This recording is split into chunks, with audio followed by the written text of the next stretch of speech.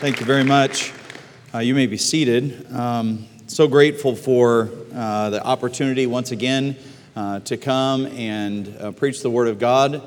And we definitely have a need there in Arizona. Actually, 7 other pastors and myself got together and we began to kind of try to work together to find out how we can reach the state in a greater way. And so we've just recently done a video on the need, and we're calling it The Multitudes of Maricopa.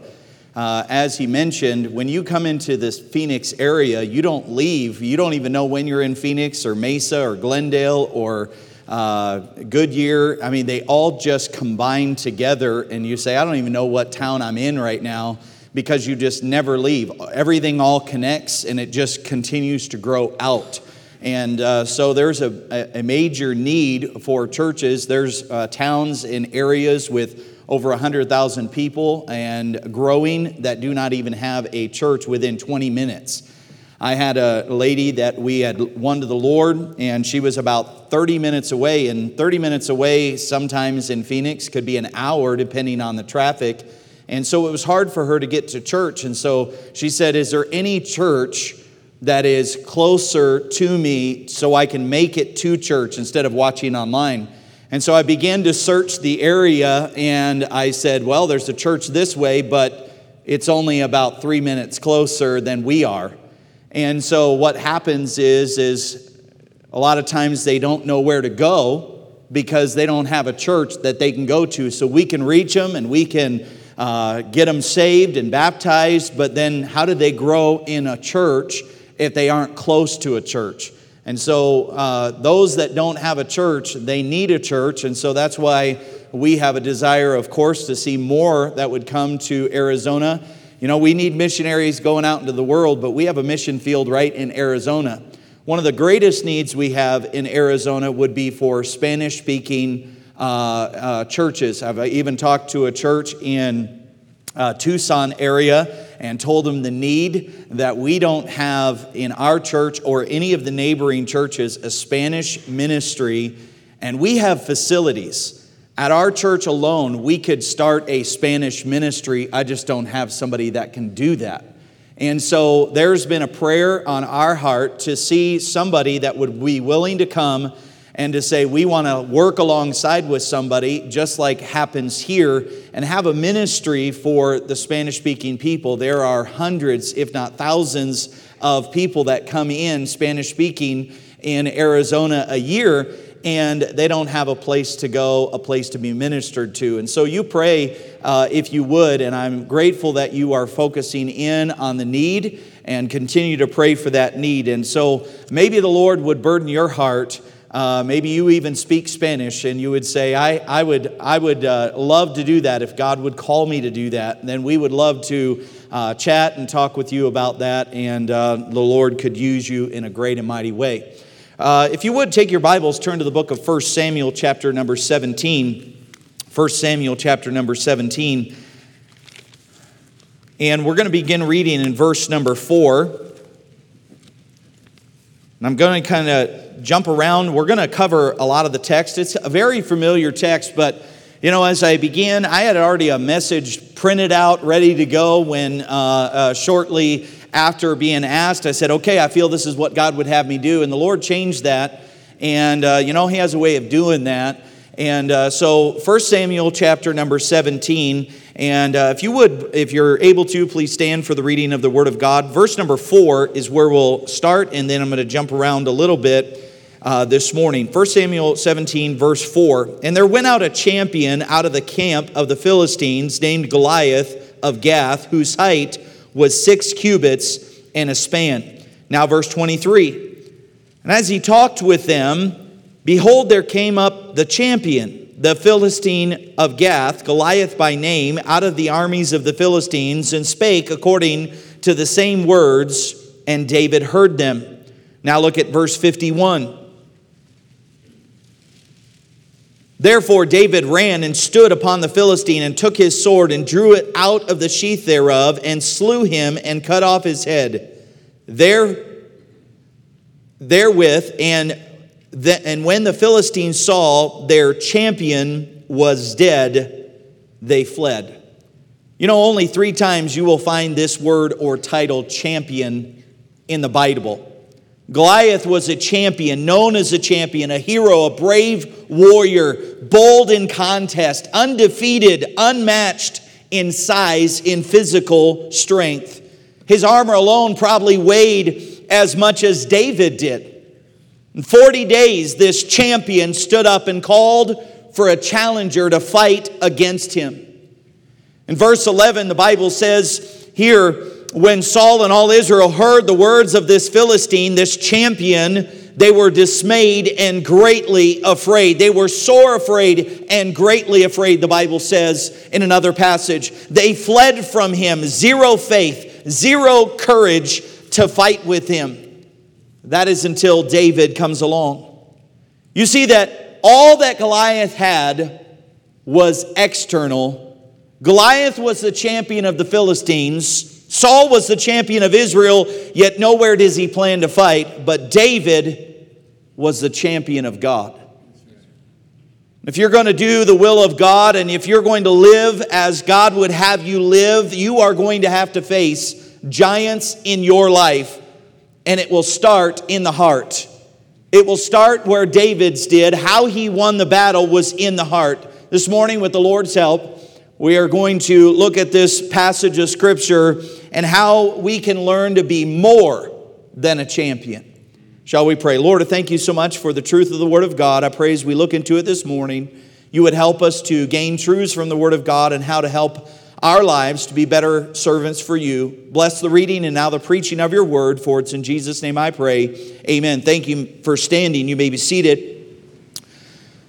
Now we can make application all morning about the life of David and how he became more than a champion. But I want to point out some key areas of David's life that we need in our life if we're going to be more than a champion. Now, how was David a champion? How did he become more than a champion, even you could say? Well, first of all, notice in verse number 13, and the Word of God says in verse number 13 of our text, and the 3 eldest sons of Jesse went and followed Saul to the battle, and the names of his 3 sons that went to battle were Eliab the firstborn, and next unto him was Abinadab, and the third was Shammah.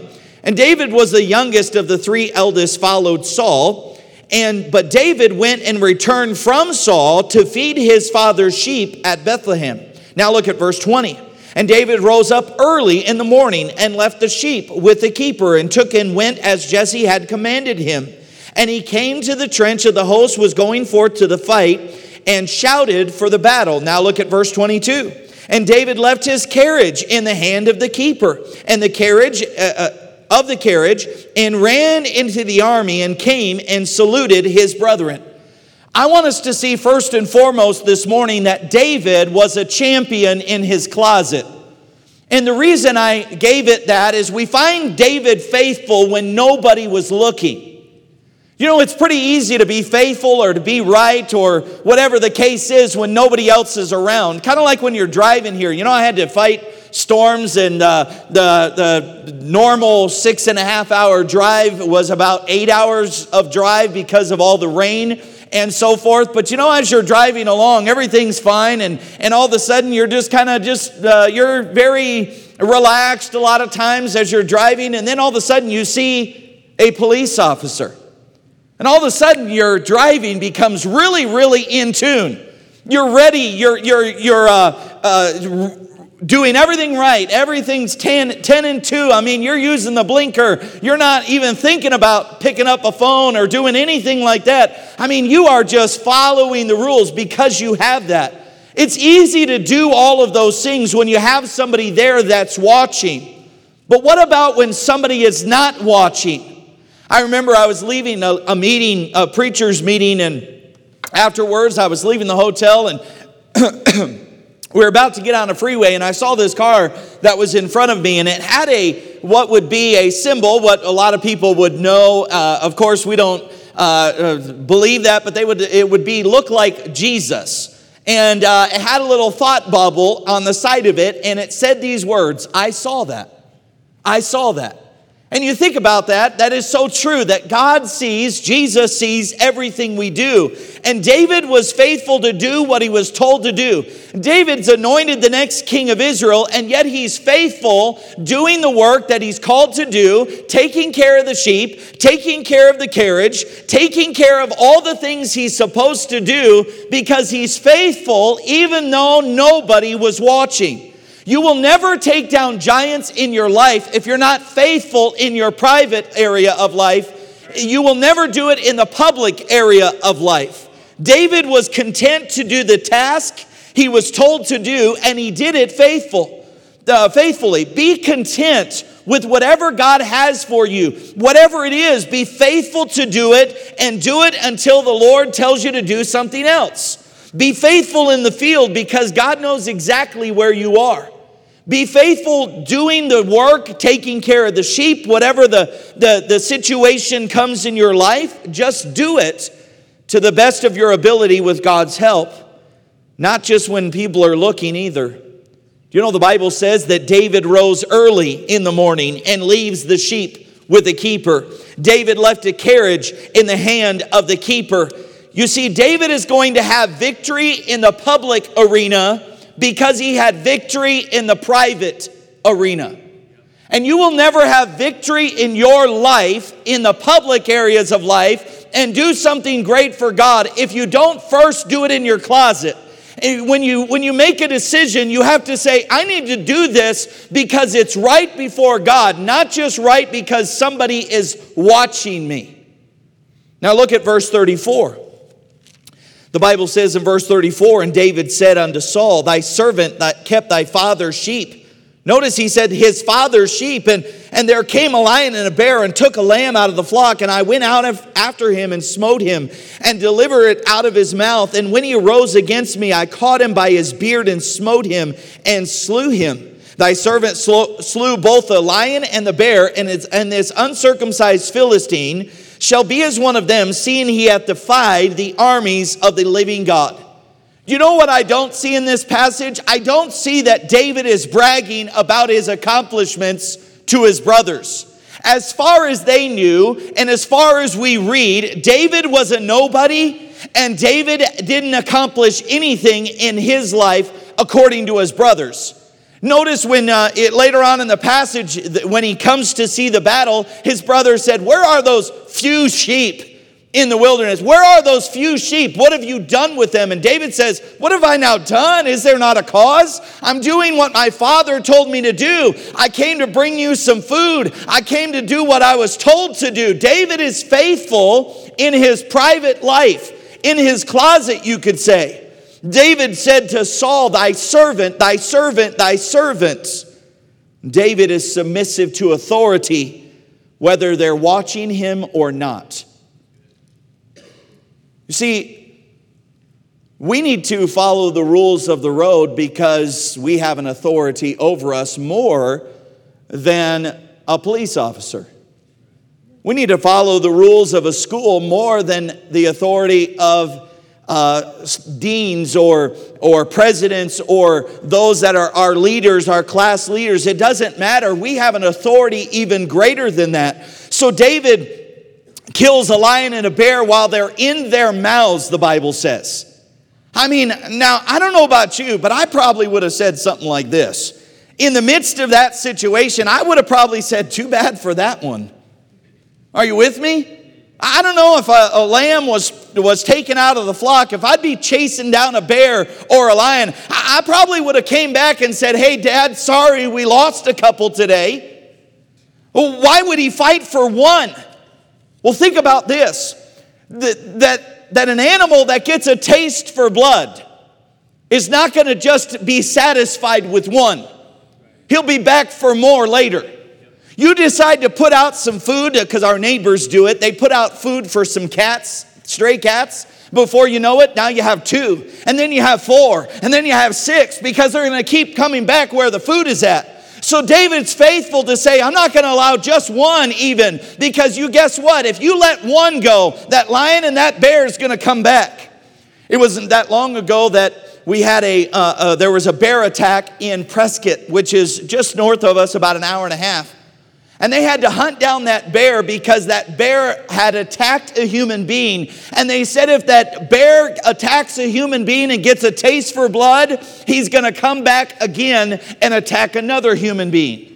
So anytime an animal goes after a human, they have to take care of that animal because it's going to come back. And David understood this. If I don't stop this now, if I'm not faithful to this now, guess what's going to happen? That bear and that lion is going to come back for food again. You see, you've got to take care of the bears.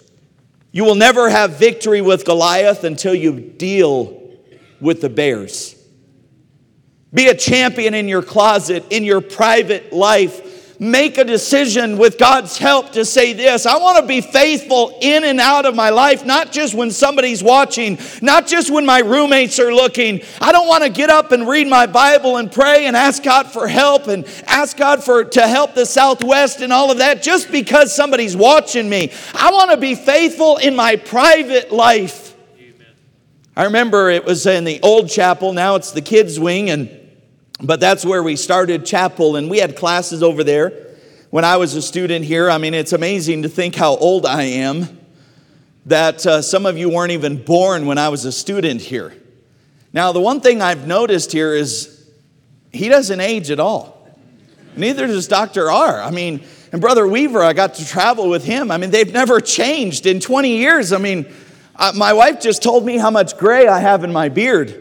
She thought it was soap in my beard, and she goes, "Oh no, that's gray." Man, that's when you start feeling old, you know. But the thing about it is, you know, when I was here in school, there was a student.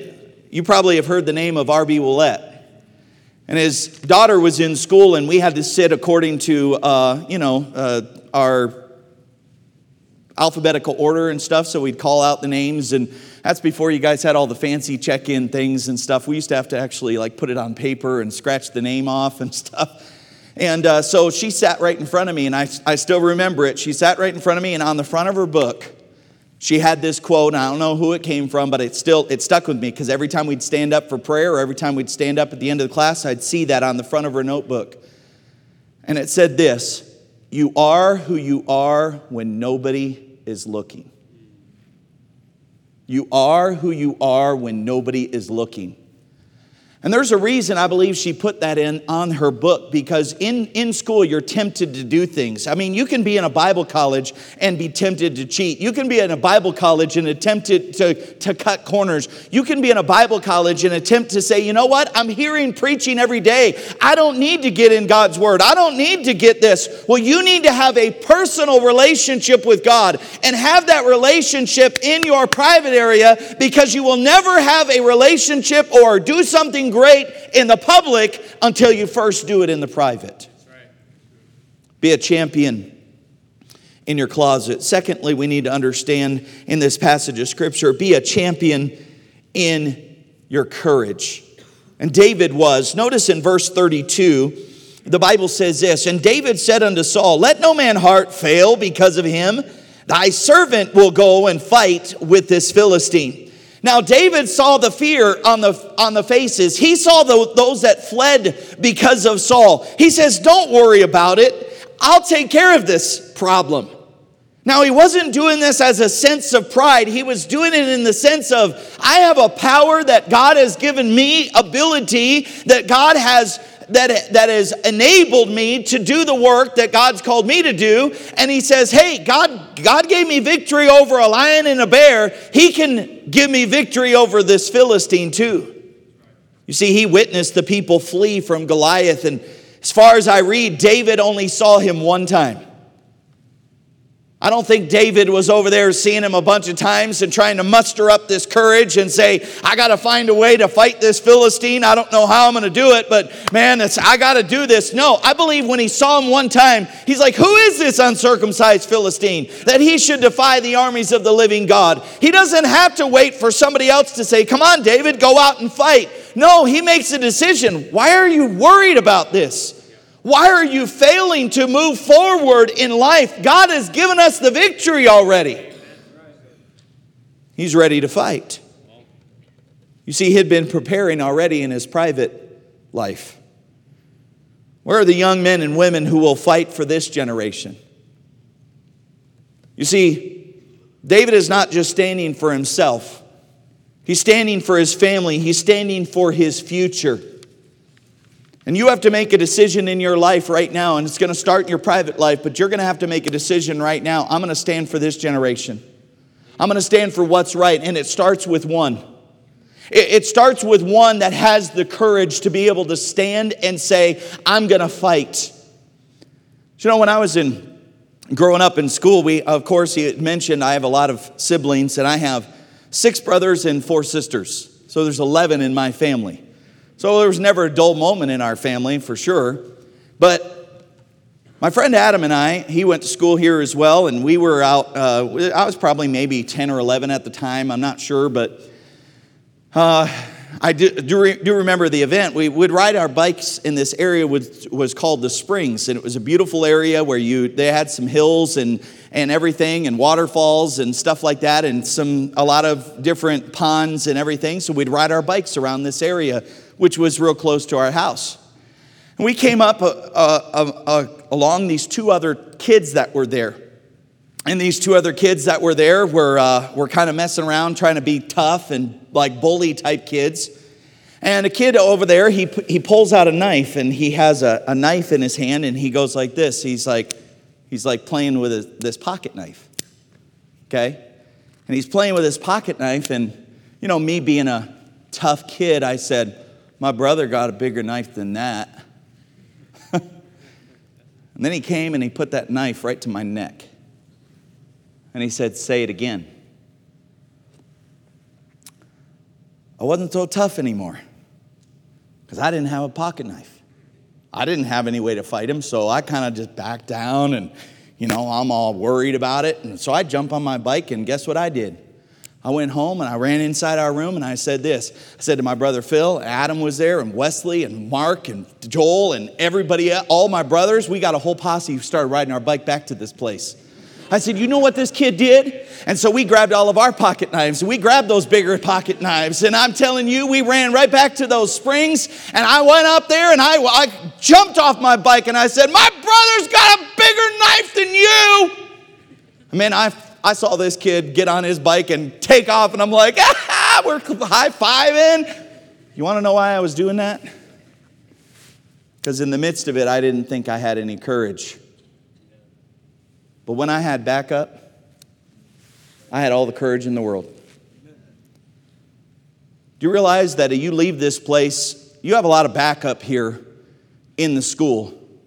You have a lot of people that are behind you. They're excited about what God's going to do in your life. But all of a sudden you go out into a world and you may feel like you're all alone. But let me just tell you this. David made a decision in his private life that made him powerful in his public life. And he had a decision and a determination. Hey, everyone else is failing. Everyone else is afraid. But I'll go and fight with him because I know what God's done in my private life. I know what God's done that nobody else has seen. And when you know that, you will go out and do a world of difference in a world that needs you because you have a God that's behind you. Every step of the way, every problem you go through, God will be right there. Amen. Be a champion in your courage. There's another truth I want us to see in this verse, in these verses, and notice verse 37. David said, moreover, the Lord delivered me out of the paw of the lion and out of the paw of the bear. He will deliver me out of the hand of this Philistine. And Saul said unto David, go, and the Lord be with thee. Be a champion, thirdly, in your confidence. Because you have courage and you've been in your closet with the Lord, you have a confidence that you can go on and do great things for God. He will deliver. David didn't say, I think he'll do it. He said he will deliver. He delivered out of the paw of the lion and out of the paw of the bear. He will deliver. The problem is, most of the time, is we depend on we instead of depend on he. He will deliver. We cannot do it alone. We need God's help. It won't be about the training that you get. It won't be because you have some great leaders behind you. It'll be because God is with you every step of the way. Saul says, a great line. Now I want you to notice this in verse 37. He says, go and the Lord be with thee. Sounds great, doesn't it? But what does he do in the very next verse? And Saul armed David with his armor.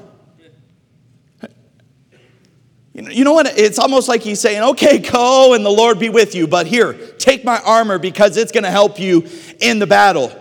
David had just given Saul some great truths about his life. God gave me victory over a lion and a bear, and David didn't have armor to win those battles because he had already put on the armor of God in his life.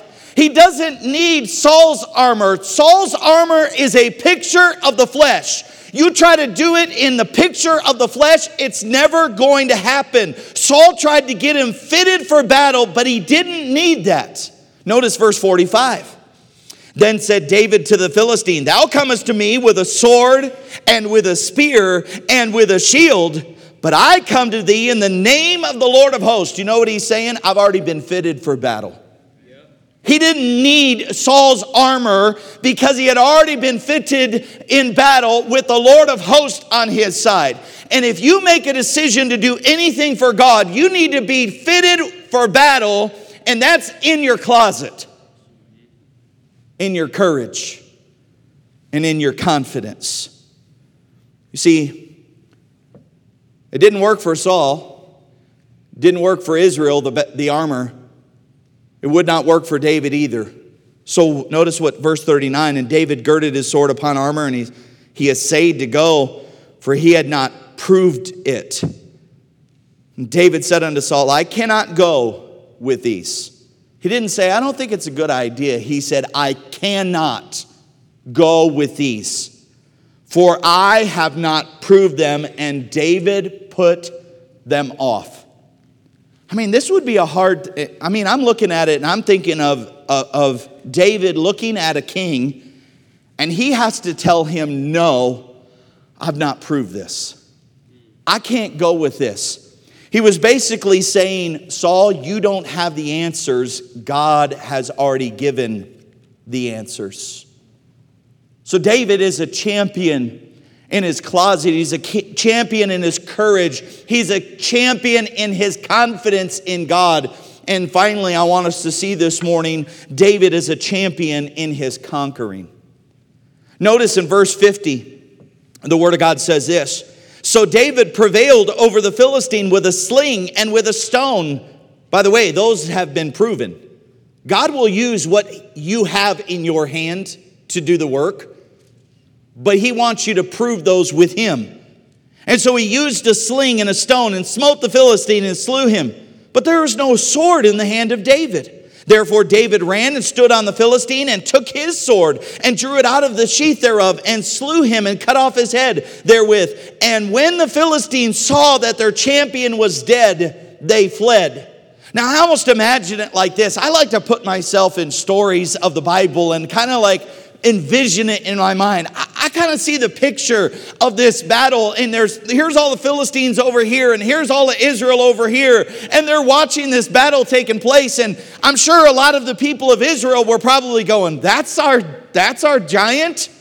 That's our man? I mean, the Philistine mocks him and laughs at him, and David says, hey, I don't want to be the one to win this battle to say I'm the one that did it. I want you to know that God did this. And so that's the kind of attitude he has.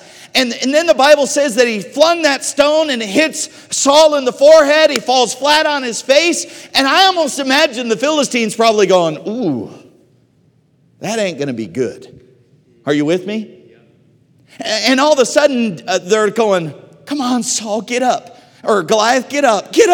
Come on, get up. Come on, take off his head. Come on, beat this little twerp. David runs to the Goliath, no sword, because remember, he didn't take Saul's. Because look at it this way, when you don't take the flesh with you and you take God, God always provides what you need for the battle. I don't have a sword. God will provide it. I don't have the resources. God will provide it. I found that out in college so many times where I didn't think I was going to be able to pay for school. I mean, I've told some of the student body probably here a couple of years ago I was in a terrible accident on Avenue K. Lost my car, didn't have any money. Thought I was going to be leaving school. Lost my brother while I was in school. Thought I was going to be leaving school. And God, through all of those things, still kept me where I needed to be. He provided every step of the way. Because where God guides, He provides. I still remember that quote at this school. And where God guides, He provides. Wherever you go in life, don't depend on the swords of Saul. Don't depend on the armor of somebody else. Go in the Lord of hosts, in the name of the Lord of hosts. That's the only way that you will conquer the giants in your life. And so David runs to this Goliath, and no sword, but stands on him and cuts off his head. Why did David cut off his head? Because it'll come back if you don't. Still remember the time that, and I wouldn't advise doing this, but we were kind of crazy kids, us brothers, and we were running through Pinnell Mountains, which is about 2 hours away from us. We were with some friends that were doing a church plant in Globe, Arizona. And so we were there, and we were up in these mountains, and we're just running through the mountains and having fun and all of that. And all of a sudden, we come across a coiled rattlesnake on a rock. And we had this bright idea to kill this rattlesnake. You know, we're 9, 10, 11, and my friend had a Swiss Army knife. If you know anything about a Swiss Army knife's got like 45 different tools on it, and so he pulls out his knife and he goes, "We can take this." Now, Swiss Army knife doesn't even have a locking blade. I mean, it's like when you hit it, it's like folds and hit it and folds and stuff like that. I mean, it's a basic tool for the job, but he had a Swiss Army knife. And so we're going to take on this rattlesnake. Us, 9 and 10 and 11-year-old boys are going to take on this rattlesnake with a Swiss Army knife. So I go and get a stick and I make it into a Y so I can hold it down while he's going to stab it with a Swiss Army knife. And as he's trying to stab this thing, of course, it's trying to come after us. I'd advise not to do that, because if we would have been bit, we probably wouldn't be here today, one of us, But we're doing this, and all of a sudden we're stabbing this thing, and we think, okay, I think it's dead. I think we finally got it. We're sitting there, and the rattle's still going, and I said, you know what we're going to have to do? We're going to have to take off the head. So he took off the Swiss Army knife, and he's sawing on this head for like half an hour almost. You know what? The reason why he did that, because if you take off the head, you don't have to worry about it coming back to bite you. Yeah. You know what Saul wants? The Bible says when the Philistines saw that their champion was dead, they fled. I just imagine them going, "Come on, Goliath, get up, get up, get up." And then all of a sudden, he ain't coming back from that one. His head's there. He ain't coming back. Now they have to run. Now they have to flee. Finish the job. I think about that in our lives oftentimes. We'll come to an altar and we know we need to get rid of some sin. We know we need to get rid of some friends. We know we need to get something that maybe on social media that's holding you back. And you come and you say, okay, I need to get right. I need to have victory over this. What you need to do is you need to take the head off. Amen. Just take it and remove it completely out of your life. The contact has to go. The people back home that are trying to pull you back from what God wants from you, you have to champion. You have to be a champion in your conquering. Finish the job. Notice in verse 54. And David took the head of the Philistine and brought it to Jerusalem, but he put his armor in his tent. Now look at verse 57. David returned from the slaughter of the Philistine. Abner took him and brought him before Saul with the head of the Philistine in his hand. Now, This is not an area of pride, I don't believe, in his life, but he's displaying the power of God. You see, David, he goes to one place and he's got the Philistine's head in his hand. And he goes to the next place and he got the Philistine's head in his hand. And I'm just imagining him, he's probably walking around going, look at this. Look at this. Everywhere he's going, he's got the head of the Philistine in his hand. He wasn't doing it as a symbol of pride, I don't believe. I believe truly that David is showing Saul, this is the power of God. This is how God gives you victory. And so the thing about it is you have to make a decision in your life to take the head off, and you have to say, that's the power of God. But here's the truth. Heads only last so long. Look back 54 again. And he brought it to Jerusalem, but he put his armor in his tent. Whose armor is this? This is the armor of Saul, or Goliath. See, that head was eventually going to decay and not going to be able to carry that around no more. But he could go into his closet once again when he needed strength for the battle, because it's not going to end with Goliath. It really just begins in David's life. He's got to run from Saul now.